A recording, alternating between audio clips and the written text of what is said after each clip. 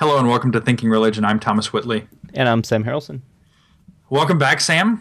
It's been, we're just saying, almost a month Yeah, it's been a while. Lots of big things since have the happened, last show. Thomas. A lot of big things. It's been kind of crazy. This is how it happens, but we are committed. And I think in this kind of iteration of Thinking Religion, we've been more committed than ever since we started this in, 2009 or 2010, off and on. And we've done, I think, a pretty amazing job of being consistent this time around. Well, And maybe I shouldn't say that. Maybe that's going to jinx it, and now the new year's going to screw everything up. But no, I think we're good. or maybe the new baby.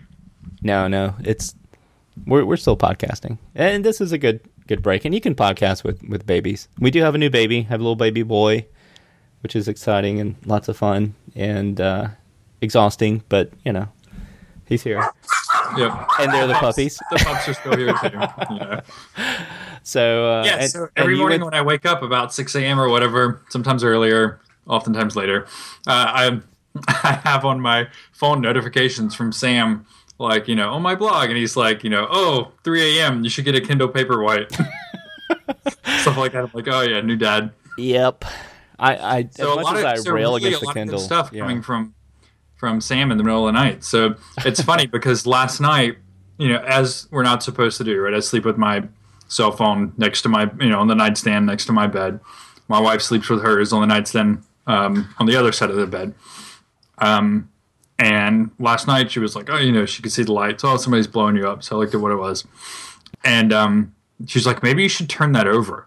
Because last night somebody was blowing you up at 4 a.m. I was like, hey, it just happens. Right? My wife loves me so much. Yeah, it's generally Sam. Right? It's tweets from Sam or, whatever, texts or emails. It's generally from Sam all through the night. So, well, I got to have something to do when I'm feeding the baby or, up late and trying to keep the baby from waking up mommy. Yeah, I'm sure your wife is my biggest fan right now, but right. as always. So you went to SBL. I did. I went to this is AAR, SBL, and 100 other acronyms. It's the joint meeting of the American Academy of Religion and the Society of Biblical Literature. It is, I don't know, some people call it BibleCon or whatever, right? Which is not good. We don't all study the Bible.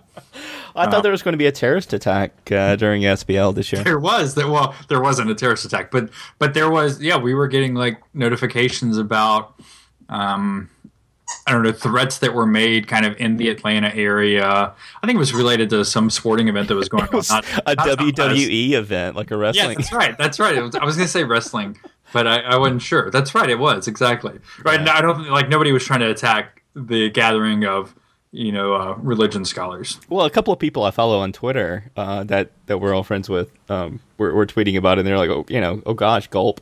Should I be concerned about this? Dying Sparrow and a couple of other guys. Yeah, right, yeah. So, that was pretty funny. Oh, not funny. I mean, it's terrible circumstances. Yeah, funny from afar, right? Funny from here in Columbia. Right, exactly. Right. All those religion scholars having to think about, real life terrorism or whatever. But anyway, it was a fantastic conference. Atlanta is a fantastic city. The part of Atlanta that we were in is maybe not the best for good eating and kind of that stuff, but it's hard, particularly coming from San Diego. Last year we were in the Gaslamp Quarter, and it was just you can't beat it, right? Just absolutely perfect. So that's hard in large cities. The convention areas are always kind of a lot of what part were you guys in? Peachtree Center area. Oh, well, that's right downtown. Yeah, Peachtree. Yeah, it's right downtown, so that's nice. And Peachtree Center is nice, and but not walkable to the Varsity. That's true. Yeah, my wife and I stayed down there for CBF National last fall, I think. This summer. It was July or something, July, and there are fun bars, but there's not really a whole lot of. It's not like the Gaslight District in San Diego. Right. No, not at all, which is just, you can't beat it. So, but no, it was a fantastic conference. I was insanely busy. I only went to a couple actual sessions. What was your favorite session? So if I can Marginalia, ask, I mean that's kind of Marginalia brought in Mallory Ortberg, right, co-founder of the Toast, fantastic online feminist magazine, and my good friend Krista Dalton hosted the panel with Mallory Ortberg, and what are the other two names? I can't think of the other two ladies that were there. I saw the pictures. But I mean, it was just absolutely. It was on feminism, and it was really fantastic. They started. Mallory, one of the other panelists, opened with a dramatic reading of Mallory's piece on the Toast called "My Female Students Don't Seem as Impressed with Me as They Used to Be." And it's, basically, it's, a tongue-in-cheek piece about, like, two old white professors sitting around drinking, lamenting that their female students are no longer, like, oohing and awing over them. And it was, it's brilliant, and it was absolutely hilarious, and it had the whole room, kind of in stitches. That might have been my favorite session. I mean, so it was not really actually really related to the larger conference at all. Anti-white, anti-male, got it. Do what? I said anti-white, anti-male, anti-old man. Yeah. Yeah, which is what the rest of the conference kind of is. Right. Like Cargo old, pants, white, man. Cargo male pants. theologians. And yes, cargo. I was texting with Sam about a guy that was legit presenting in cargo pants one day, and yeah, that's all we'll say about that conversation. But so that was really great. There was another one actually that that my friend Krista was also our board. I'm on the student advisory board for the SBL, and Krista is as well. And then also Aaron Walsh at Duke. Krista and Aaron put together a panel on like feminist scholarship and late antique studies.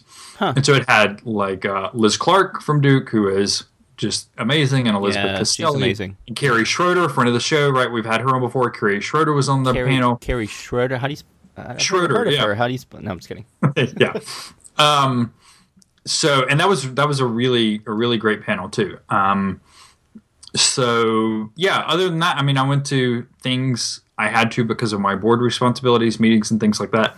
And honestly, I spent a lot of time meeting people in real life that I know virtually, and that was fantastic. That's always the coolest part about that. Was kind of the theme really of my meeting this year, was how many people I got to meet in person that I had never met IRL before. Well, that's the point, Thomas. Like, do you feel like you're actually making it now in the industry? Now that you don't feel like you have to go to every session in order to get something out of the conference, where you can kind of sit at the hotel bar and let people come to you and say, "I'm Thomas Whitley." Yeah, like half of Saturday was that for me, yeah. And that was really great. But I don't know that I would say I feel like I'm making it, mainly because I don't have a job yet. So there's that one little... Thomas at thomaswhitley.com. Yes, please, available for hire.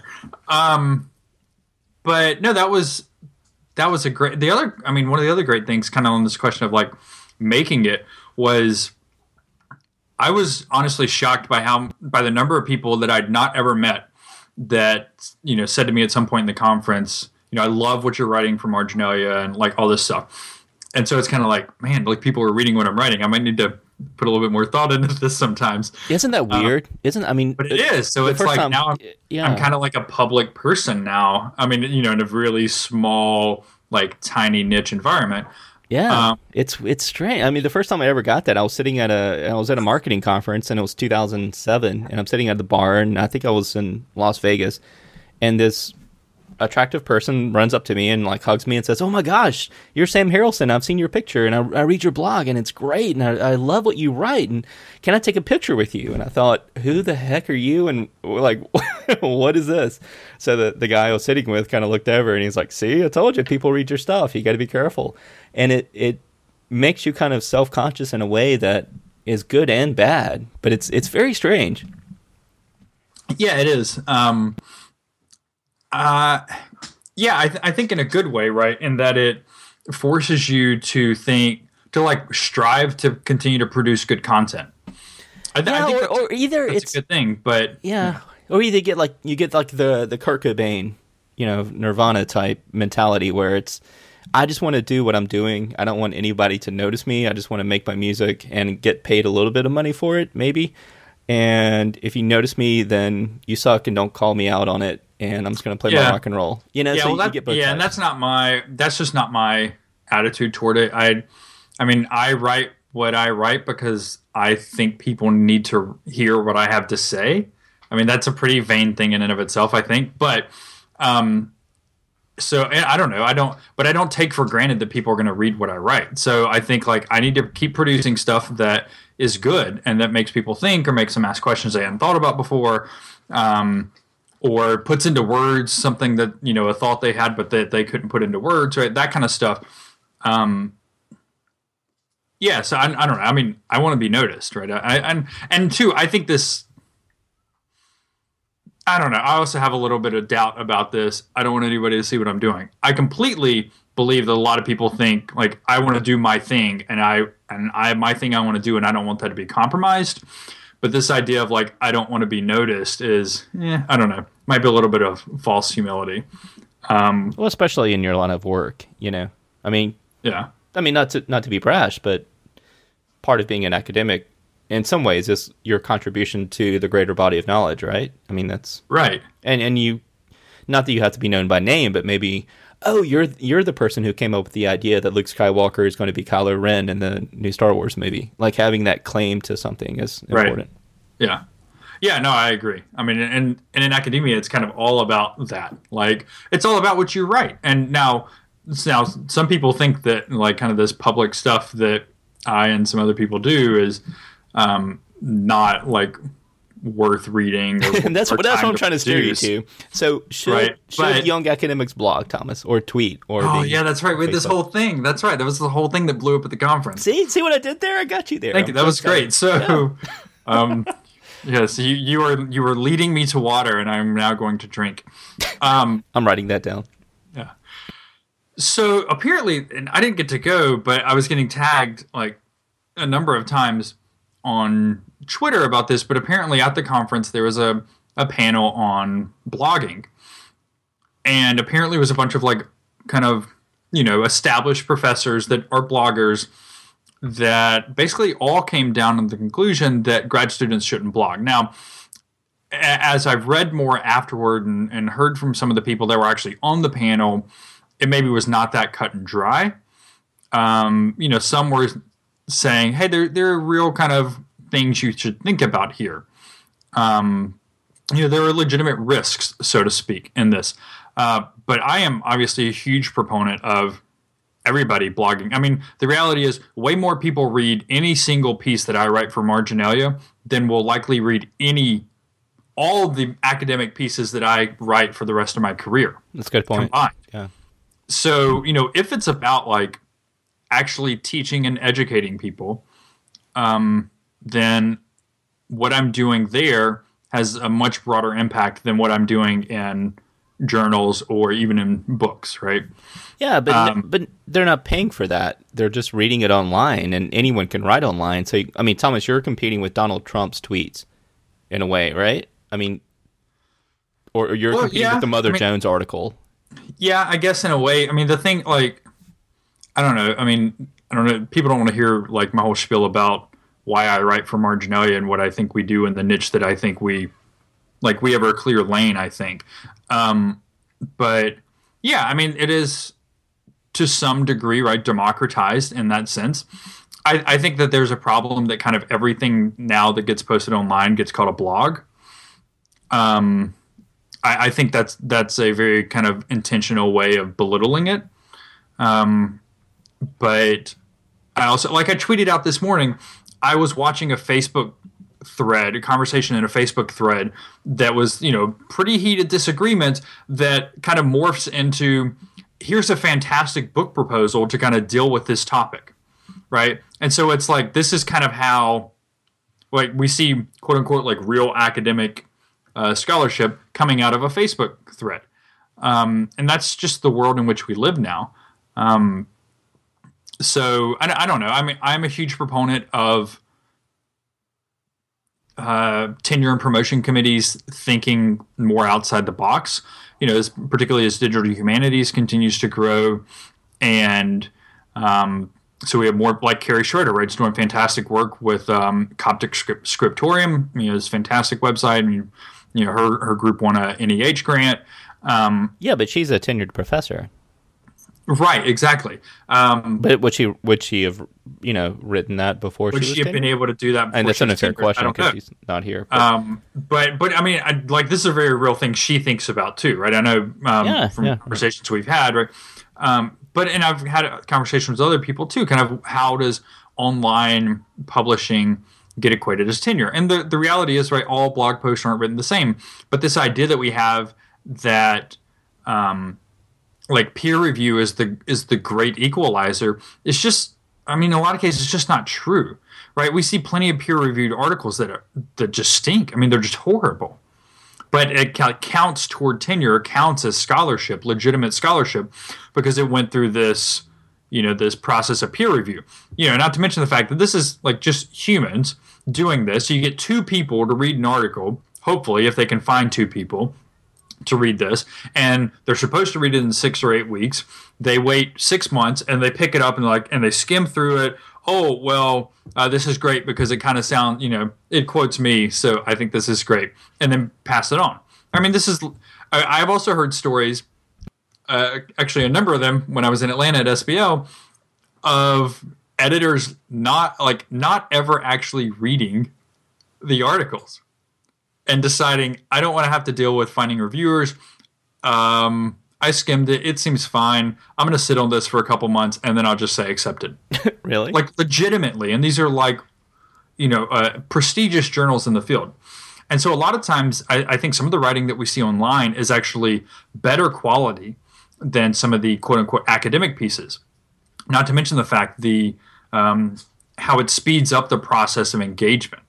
Well, but academics are not meant to be sped up. It's like government. It works best when it's slow. I mean, in some cases, right? But with the whole gospel of Jesus' wife thing, I mean, it was bloggers that basically took the whole thing down and kind of said, no, this actually really looks like a forgery, and here's why. And like people doing what by all estimations is legitimate scholarly work. Yeah, but right. It's also Reddit that leads people to false assumptions about who the Boston bomber is during the marathon. And they find these guys and they're sure of it, and they call the police and they raid this poor guy's house, and he had nothing to do with the bombing because Reddit said that was the guy. But the problem with saying like, oh well, Reddit and Carrie Schroeder are both producing things on the internet, and so what Carrie Schroeder produces isn't good, is also the same thing as saying like, well, people are writing reviews of books like legitimately in the Review of Biblical Literature, SBL's book review arm, which is having a lot of issues.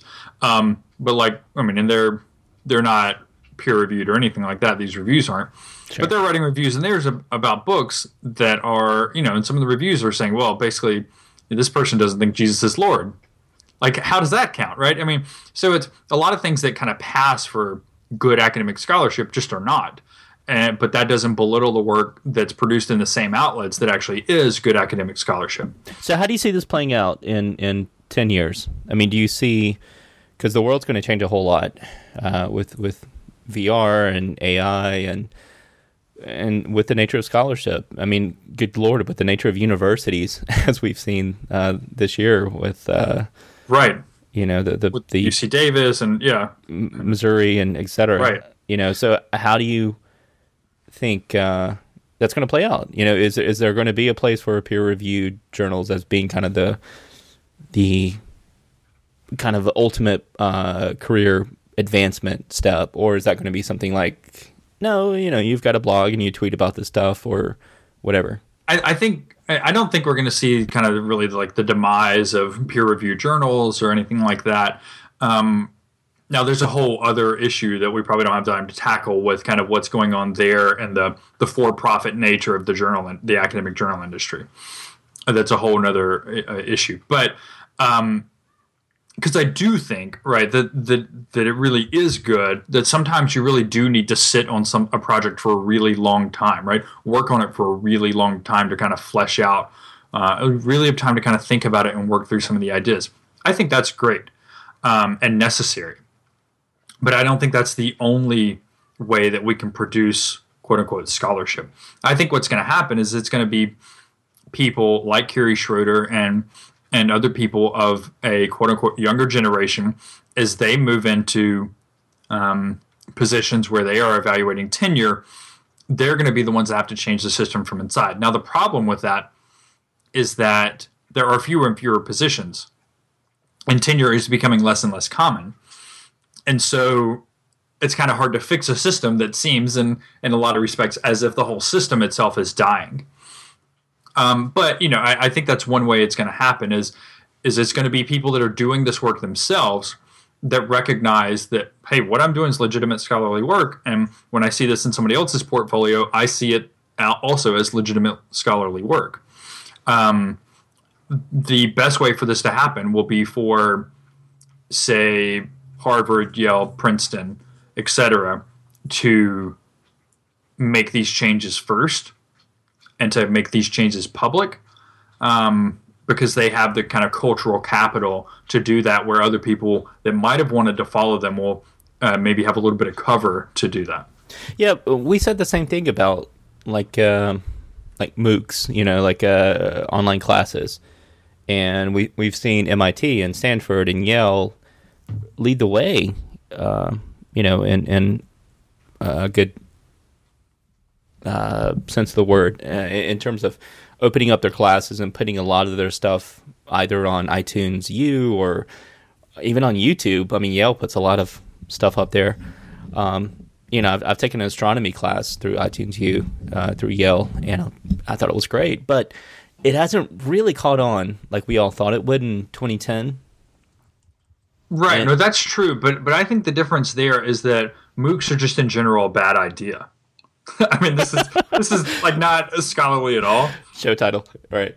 Yeah. And I think people are realizing, like, I don't know, like people had these just insane ideas about what MOOCs could do and how they were going to transform education. And mostly it was administrators and like celebrity professors that thought that, right? Right. And then they thought, okay, I can get this out to the maximum number of people with the least amount of resources.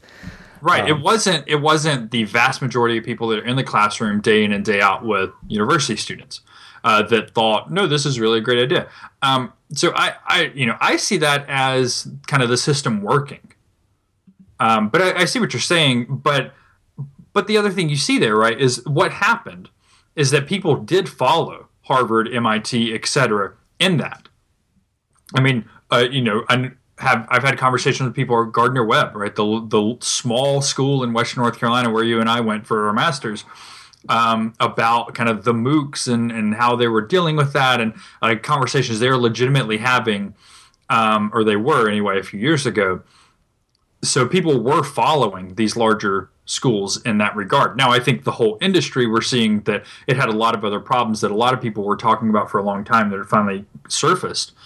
But with what I think is a good idea, now I do happen to just agree with this, but,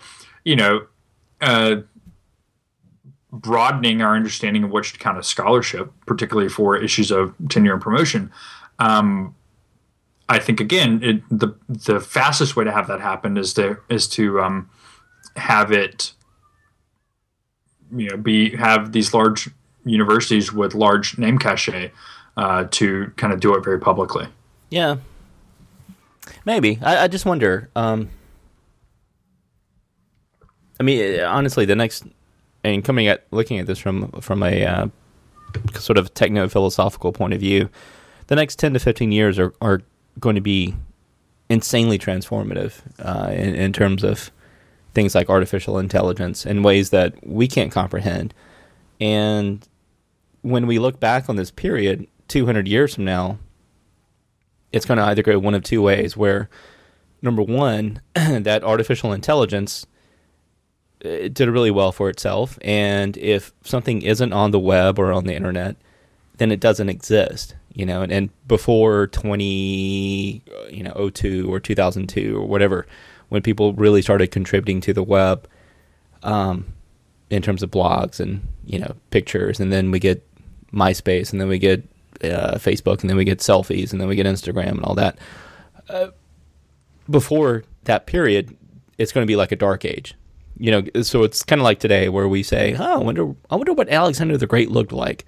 We have these statues, but we really don't know. And I wonder, what my great, great, great, great grandfather was like. Because there's no memory of that. And it's not that long ago historically. Right. And I should be able to have access to that information, but I barely have information about my own great grandfather. Which is strange, but he lived 70-something years, and he had a life, and he had a wife, and he had kids, and I'm here because of him.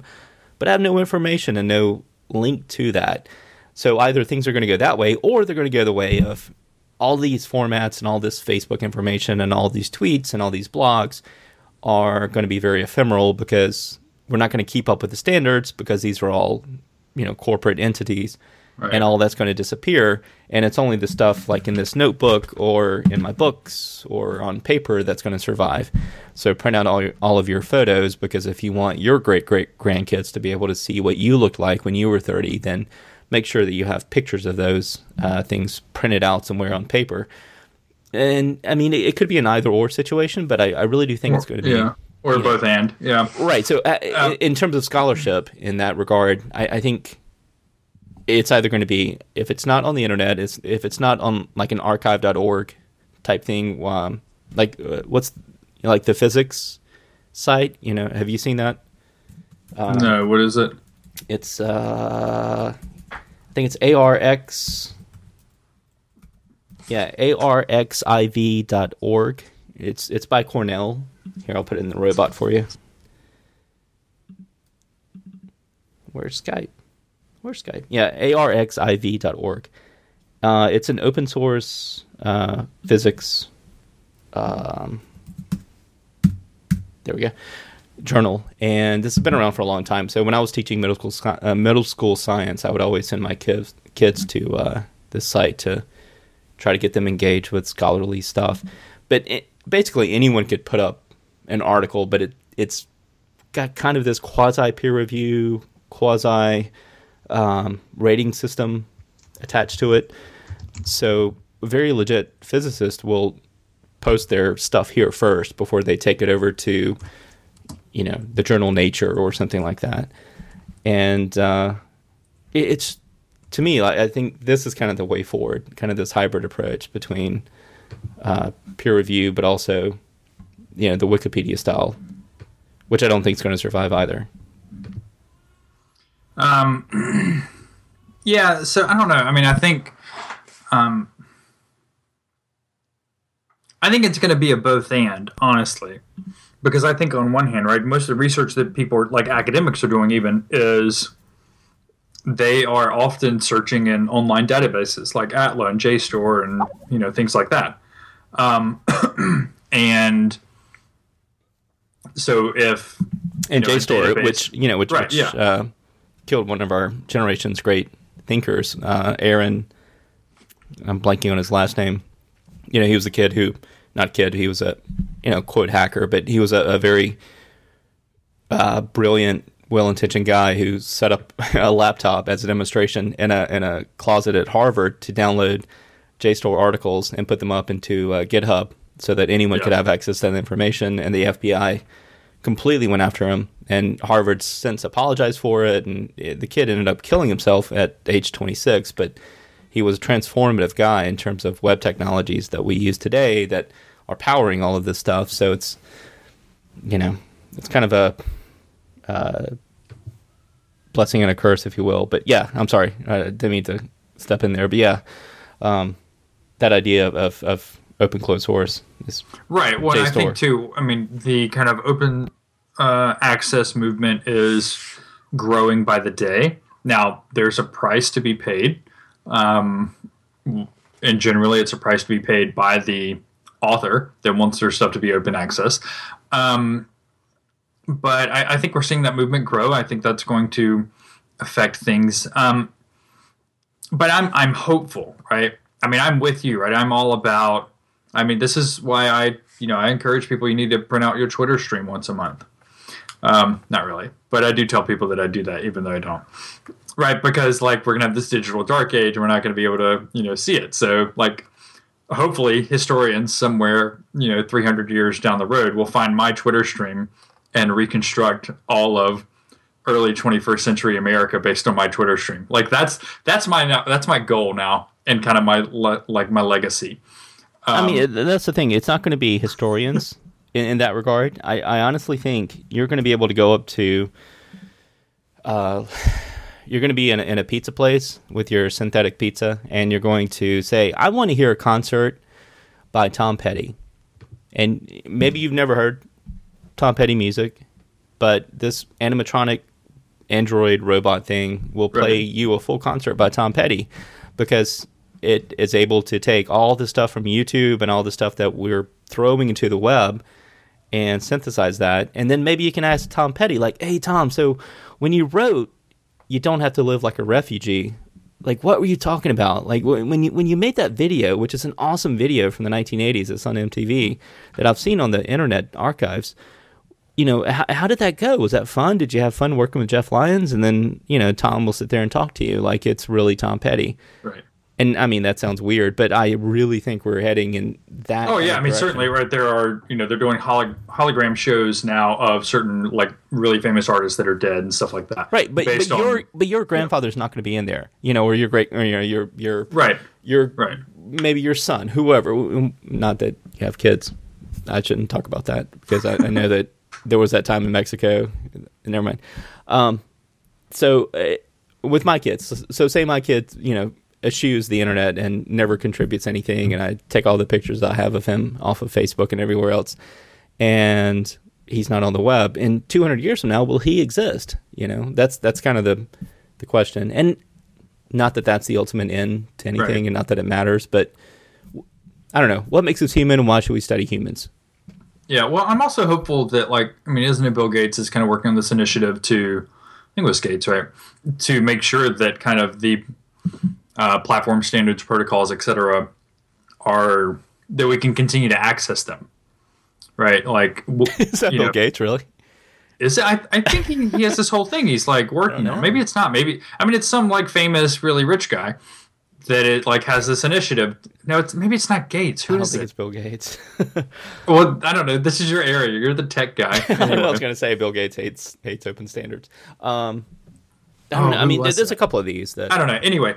So whoever it is that's doing that, right? I think that's a legitimate thing that needs to be done. Like the Internet Archive, so you can go back to any site basically. Well, I mean, if it crawled it and all that. I mean, there are issues with the Internet Archive too, right? But sure. I mean, it doesn't have everything, but also it's also not able to keep things in the way that they were originally necessarily all the time, right? Oftentimes.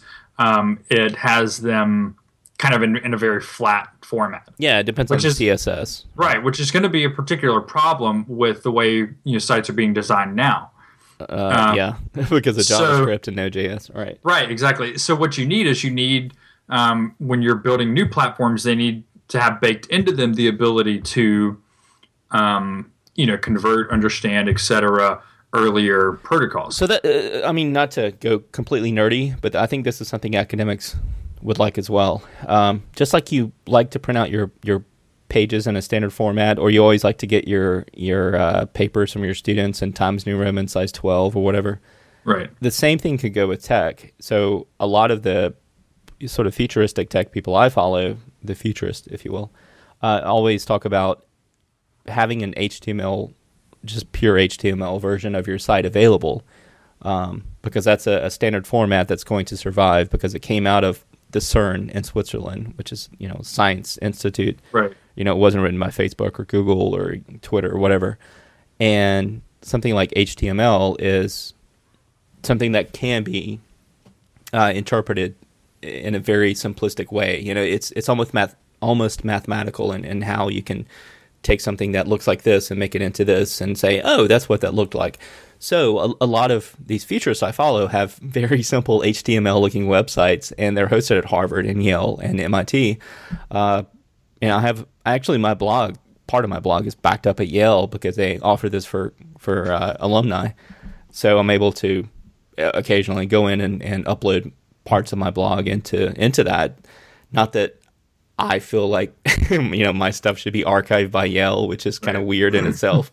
But I do want my grandkids to be able to hear my voice, and I would love for them to listen to this podcast and say, God, Granddad was an idiot.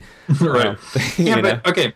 But so on one hand, yes, that makes sense. But on the other hand, like, what's to say that HTML remains that kind of standard format? Well, it doesn't, but it's open and ostensible in the sense of you can.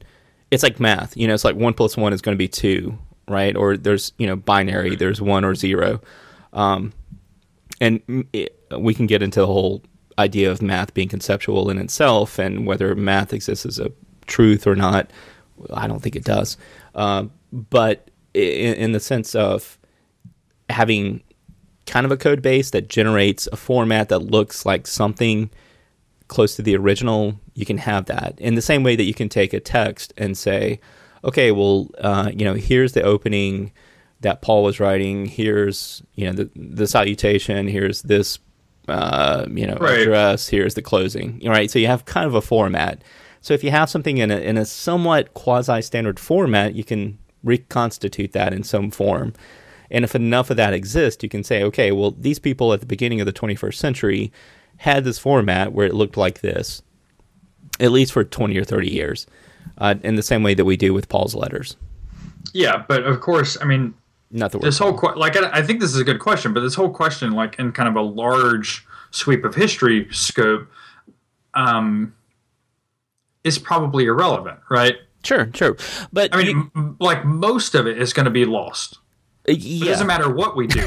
Right. Like 99.9% of it is going to be lost, no matter what we do, I think. Unless there's a way to sort of freeze things or extract the pure text from them. Even text files like .txt files. I've got text files from the early 90s that I wrote for papers that I can't open, partly because they're on zip disks or 3.5 floppies.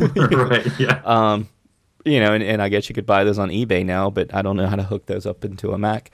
But yeah, again, keep your notebooks because we can still read Leonardo's notebooks, even though he's writing backwards. Right. Well, that's what I'm saying, right? Yeah. Like we have Paul's letters because like actual physical manuscripts survived. And we know, stuff about like the Roman world and the Greek world because like their statues survived. And it also helps that, oh, by the way, like, they live in a fairly arid climate, like this is why tons of stuff survive in Egypt a lot longer than they survive everywhere else because it's just so dry, and that really helps things survive. So, I mean, there's all these other factors that are at play, right? About whether our stuff survives or not. I think it's more important. It's a more short term, a more near term question of in 10 years, are we going to be able to access our data from now? Right, which is something we need to be able to do. It is, especially in the academy, and that's kind of what I agree with you that we should all have things on paper. If anything's going to survive from this era, it's the I'm looking at 30 Star Wars figures on my daughter's bookshelf here. Yeah, they're made out of plastic, probably. Yeah, they're going to dig up these things and say, "What the hell? They were worshiping this guy with a black." Right, they're going to be So they're going to start talking about like your household shrine. Yeah, exactly. I mean, this really looks like a household shrine, to be honest, because she's got all the movies and there's stickers and there's books that could be. Bibles for this Darth Vader guy. I don't know. So there's that, but also, there's the short term. But if you can digitize something, if you can take something and turn it into ones and zeros, you do have a hope that it can survive into the future. If you get it out of proprietary formats. So if it's in Node.js, no, it's not going to survive. If it's in CSS, it's not going to survive. But if it's in some sort of a format where you can say, here is the constituent matter, here's the DNA, the ones and the zeros of this content, then there's a hope that as we progress in our technological advancements and formats, whatever, from zip disks to floppy disk to this to Google Drive, you can transfer that information. I don't want to put my stock in that because then you run into the situation like we have now where there's no Gospel of Mark. We have later interpretations of what maybe once was a Gospel of Mark, if there was a Gospel of Mark, right? Yeah. if we found Sam's notebook, we would have Sam's notebook. But Sam's notebook is all in Evernote, which is behind two-factor authentication. So when I die, that's going to go away, just like my blog, because I'm paying for monthly hosting. And if I'm not paying for that monthly hosting after I die, it's probably going to go into the ether. But if I have my notebook, it's going to make it for a few decades, maybe hundreds of years. If it gets buried in the Columbia sand, who knows?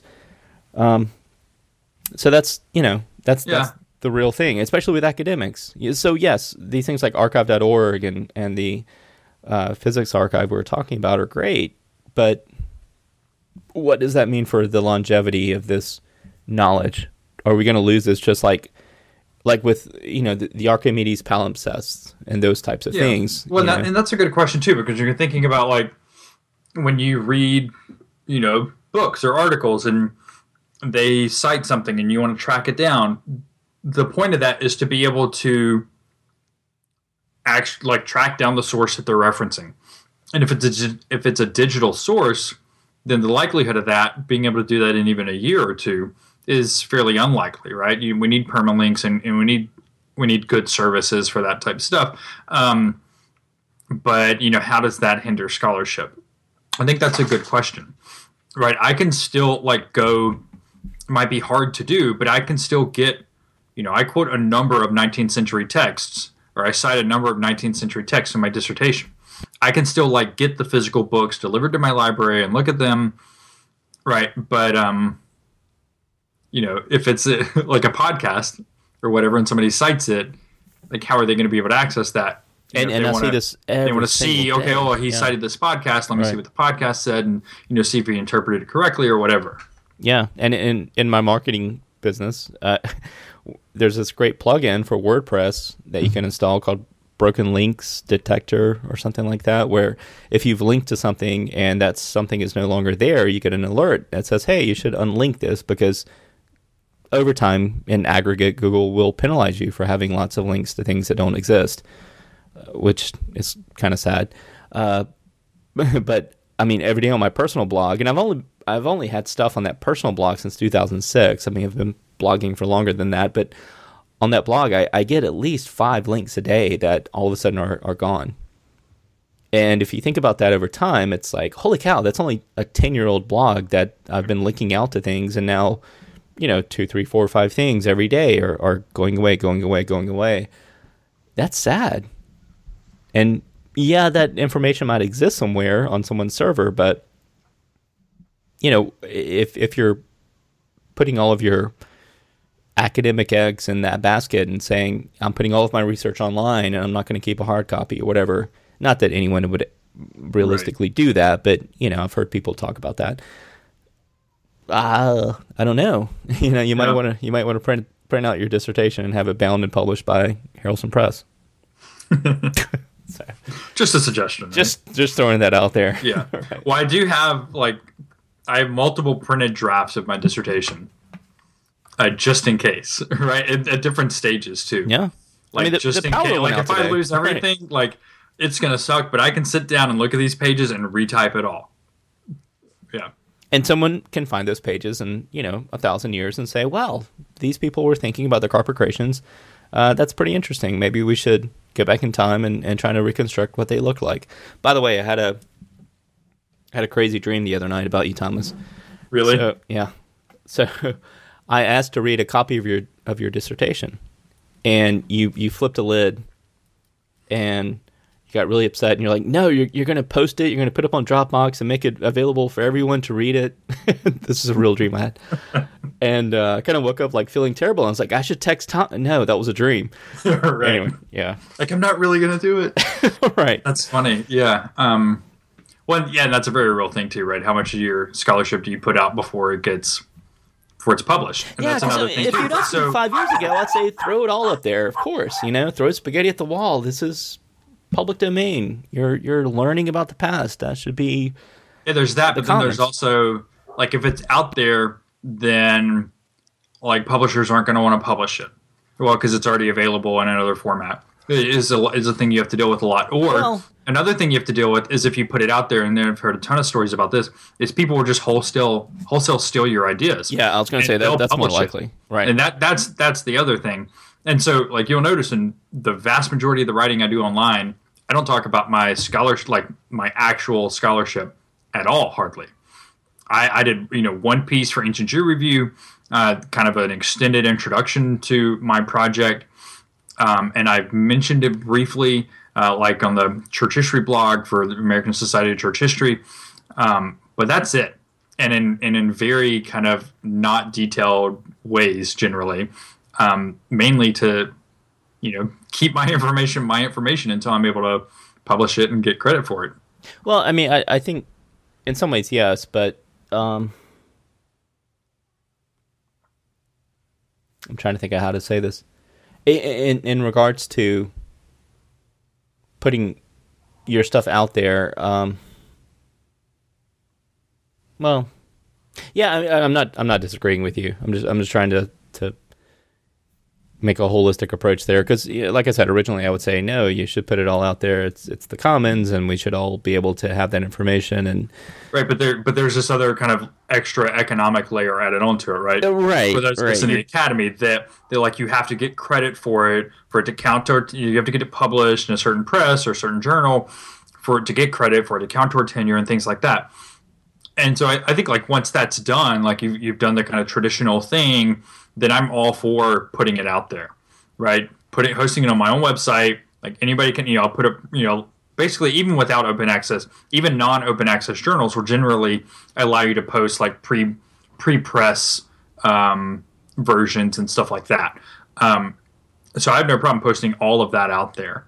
Now with a book, I don't know, like, you want people to buy the book. Right? But I mean, okay, so take The Martian, Andy Weir, right? Weir, I think.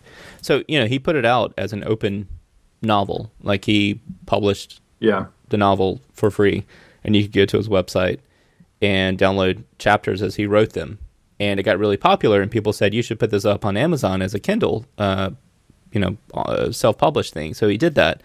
It got even more popular. So then it became, The Martian novel, which became even more popular. It became an audiobook, and now it's, a movie with Matt Damon that did really, really well, and he's never going to have to work again because he published his stuff on the web for free. Right, but the difference there is the structure, right? So what he needed to make it, so to speak, was for his work to get popular. What academics need to make it in the academy is not that. It's actually completely irrelevant whether their work is popular or not. It's for the academy purposes, right? Which is, I think, counterintuitive and not right.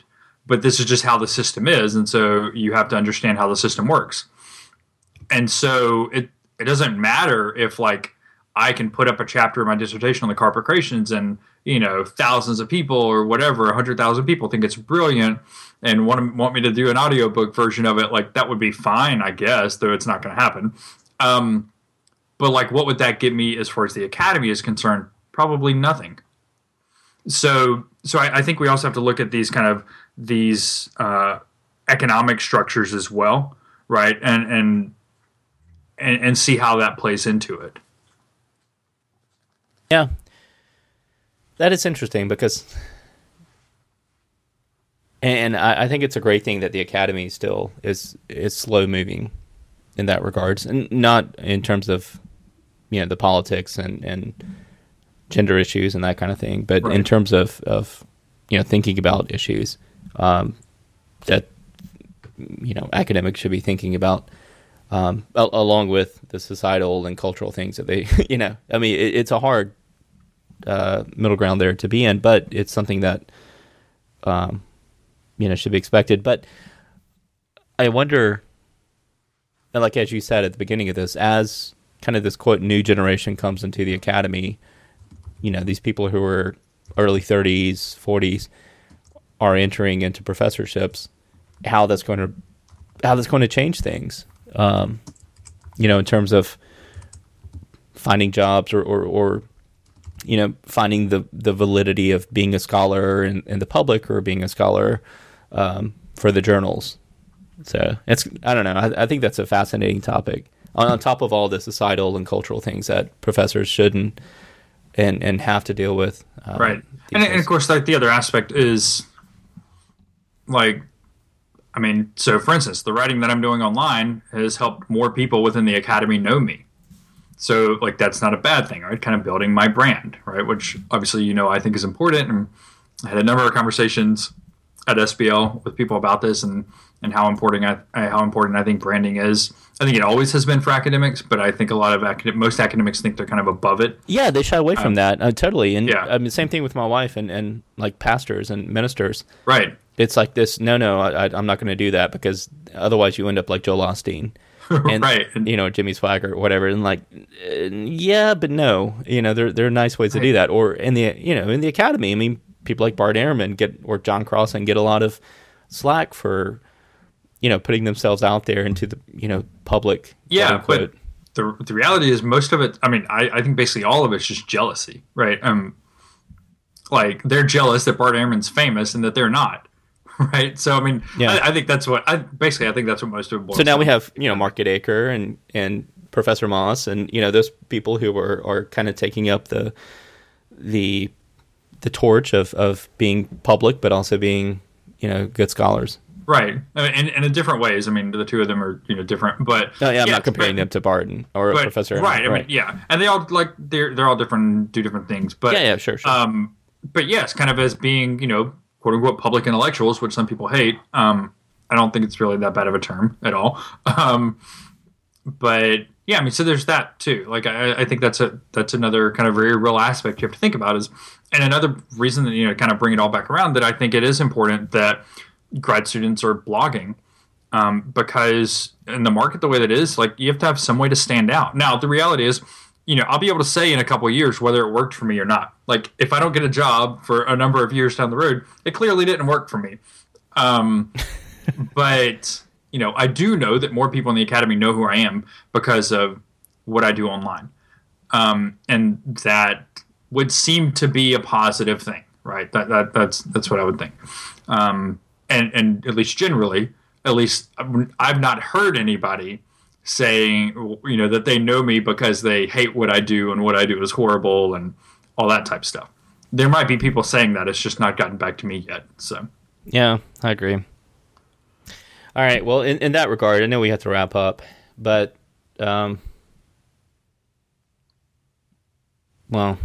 should we? And there's this could be an evergreen show. I mean, we could save this for some time when there's no topical news. But in the last couple of weeks, there's been a couple of or many terrible events, from the Paris shootings to the Planned Parenthood shooting to the San Bernardino shootings. Anyway, we were going to talk about prayer shaming, I think, for the majority of the show, and we ended up going off on this tangent, which I think is very healthy and a good conversation to have. But did you want to say anything about that, or do we want to save that for next time? Right, I wrote about it, so you can read what I wrote. We'll drop a link down in the show notes. What I wrote. I'm sorry. I don't know what I think. That's fine. I'm sorry to cut you off from that. I just thought that's fine. Honestly, I'm just disappointed that we couldn't use like prayer shaming, prayer great, prayer Ghazi, right? All that stuff. Prayer Ghazi. Did someone really use that? No, I don't know, but I hope I did. I don't know. So yeah, someone really used it, Sam. You created it. Prayer Ghazi. Yeah. Wow. Anyway, the whole prayer shaming thing, it's interesting. I wrote a little bit about it, kind of. I didn't really touch on the prayer shaming aspect a little bit. If anything, I think I'm complicit in the prayer shaming in what I wrote. But yeah. I mean, I think that's I was kind of tongue in cheek about that when I posted that myself, because I don't think, anyway. We can go into that later. But yes, I think there's... And we haven't talked about politics in a month. We're not going to go into politics, but... That's okay. I mean, we have primary starting in February. We have plenty of time to talk about politics. So anyway, we are back, and hopefully better than ever. Probably not. But nonetheless, we are back. We are going to... hopefully, we'll see how the holidays work out. We'll have to take a week or so off, but we're going to try to keep it as consistent as possible. Thank you for sticking with us through this time. I know that it has been just probably the worst month of your life without listening to us every week. I've heard that. But remember, you can always follow us on Twitter. I'm at Thomas Whitley, same as at Sam Harrelson, to get the Like the tweet storm that I had today that delayed the beginning of our recording because I told Sam I need to finish my tweet storm. You can get all that on Twitter, where the magic happens. 21st century problems. Exactly. And as always, you can find more great shows at thinking.fm.